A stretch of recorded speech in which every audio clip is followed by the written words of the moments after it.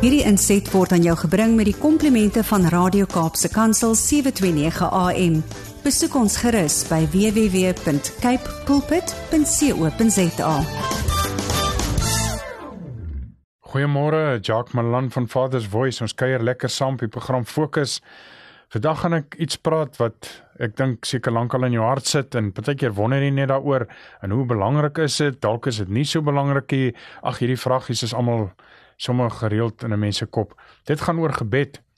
En vandag wil ek sê die onderwerp van vandag se gesels sal wees: daai drang om te bid, moenie dit ignoreer nie. Sit op hom, bly met hom, want gebed maak alles saak.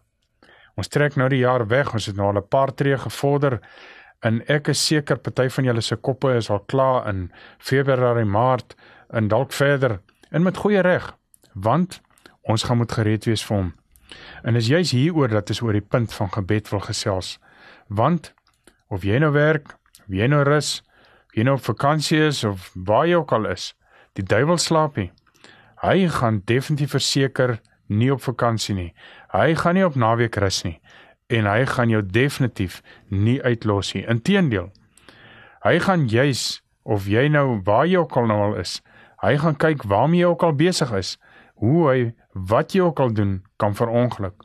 Die punt is dit, my liewe vriend, as ons nie gebed as 'n leefstyl aanleer nie, as ek wil eintlik sê, aanwend nie, dan gaan ons altyd, ek het te min tyd, as 'n verskoning voorhou. Ons gaan altyd wag vir die geleentheid om te bid. Nee, my vriend, daai kalenderdatum kom en gaan, en die tyd gebeur ook nie. Ek en jy moet indruk, ons moet hom vasvat, ons moet vir mekaar sê, hoorie, eerder 'n leefstyl, as wat ek afsprake boek om te bid.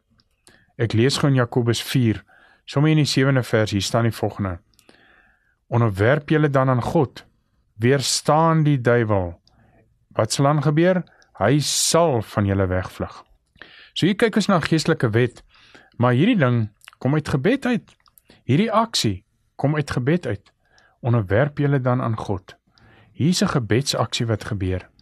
So as 'n Christen is dit belangrik dat jy weet hoe om die lewe, daai lewe wat God vir jou gegee het, hoe om dit ernstig op te neem, en hoe om geestelik te reageer, wanneer sekere dinge om jou gebeur. Onthou, jy's 'n geesmens eerste. Ons het dit mos so geleer met wedergeboorte. Gebeur jy geesmens eerste. So ons werk met die geestelike goed eerste. Nou dit is waarom gebed belangrik is. Wat bedoel ek hiermee?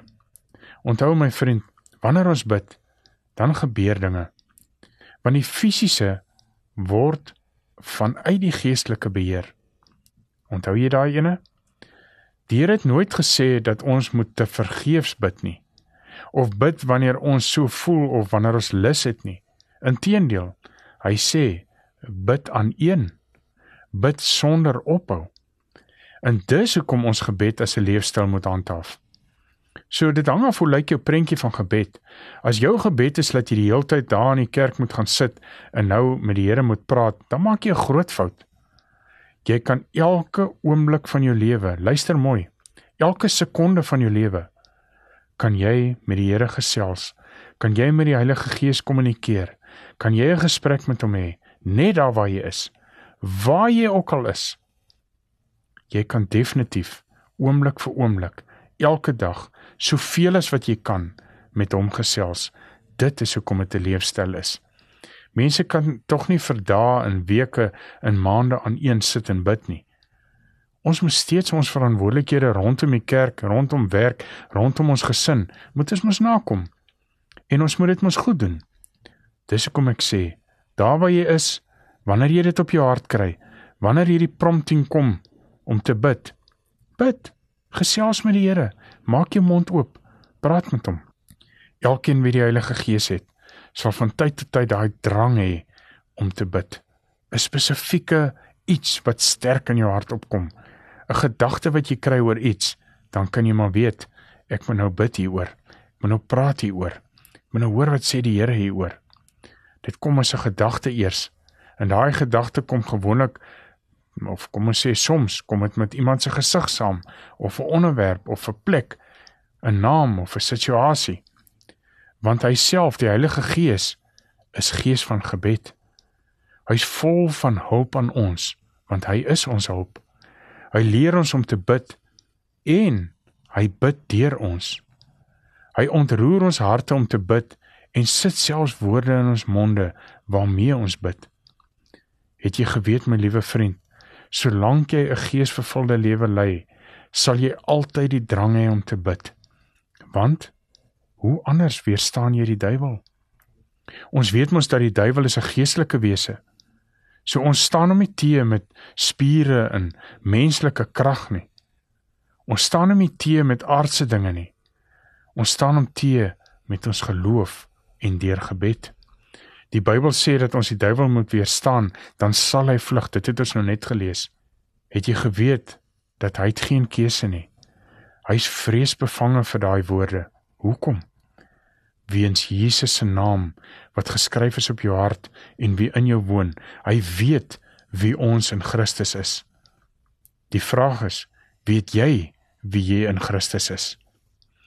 Wanneer jy verstaan watter enorme krag vir jou gegee is om die Satan se aktiwiteite elke dag en daar in jou lewe te neutraliseer, om daai dinge in jou lewe uit te sorteer, of dit nou in jou lewe van die van jou geliefdes is, of dalk daar in jou werk, of dalk daar in jou dorp, vir hulle almal vir wie jy lief is, jy kan vir hulle bid, en dinge sal verander. Ons moet een beginsel bly handhaaf. Moenie handjies gevou sit en kyk hoe die duiwel verwoed, daar om jou rof te kere gaan nie. Bid. Begin met daai woorde. Begin om te gesels met die Heilige Gees, sodat hy die wysheid in jou kan sit wat om te bid. Gebruik gebed in die naam van Jesus. Jy praat deur die naam van Jesus met die duiwel. Dis hoe jy teen hom praat. Dis hoe jy teen sy planne praat. Dit is hoe jy teen aanslae gesels. En wat staan daar dan? Dit moet vlug. Dit sal vlug. En soos jy met ons Vader in diepe gesprekke verkeer, sal die Heilige Gees jou dinge wys waaroor jy moet bid en hoe jy daaroor moet bid. Hy wys jou om dinge vanuit die geesteswêreld uit te sorteer en dit dan selfs te oorwin. In Romeine 8:27 staan die volgende: Die God wat die dieptes van elke hart deurgrond, hy weet wat die Gees in die oog het. Dat hy in die harmonie met God se wil vir die gelowiges sal intree. Dis 'n kragtige vers, 'n kragtige hulp, 'n kragtige troos en 'n hoop vir ons. Wie het gesê jy moet in die kerk wees om te bid? Of in 'n klein groep sit om te bid? Of wanneer iets groot gebeur het, dan moet jy bid? Nee man, gebed kan enige tyd, enige plek, kan dit gebeur, soveel soos wat jy wil. Daar's ook verseker tye waar ek baie meer gefokuste gebed moet toepas, en waar ek sekere dinge in my lewe moet rig, dan is ek baie gefokus in my gebed.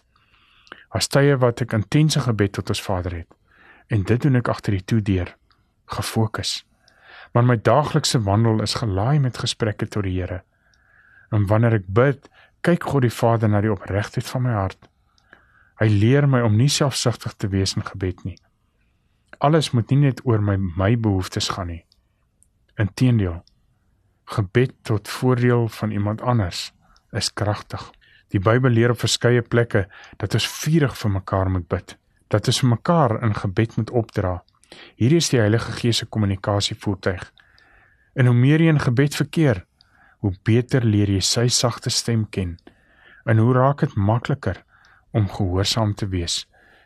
Kan jy sien, kan jy hoor al die voordele wat jy kry, wanneer jy in 'n goeie verhouding met hom staan en gereeld bid. Kom ek sluit so af.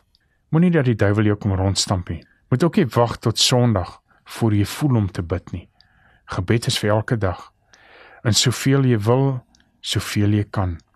Kry gedurig raad by die een wie wysheid is. Dis die Heilige Gees. Kry gedurig hoop by hom, want hy is hoop. En by die een wie genoem word, hoop. Trek krag by die een wie krag is. Kom ons maak seker, ons vat hierdie jaar met hierdie inspirasie. Kom ons maak seker, ons hou spoed en momentum, en ons verloor nie hierdie posisie wat ons het in Christus nie. Kom ons maak seker, ons bid elke dag, en ons het elke dag nuwe gesprekke met ons Vader, sodat ons hom beter kan leer ken en ons onsself beter kan leer ken. Hierdie inset was aan jou gebring met die komplimente van Radio Kaapse Kansel 729 AM. Besoek ons gerus by www.cape pulpit.co.za.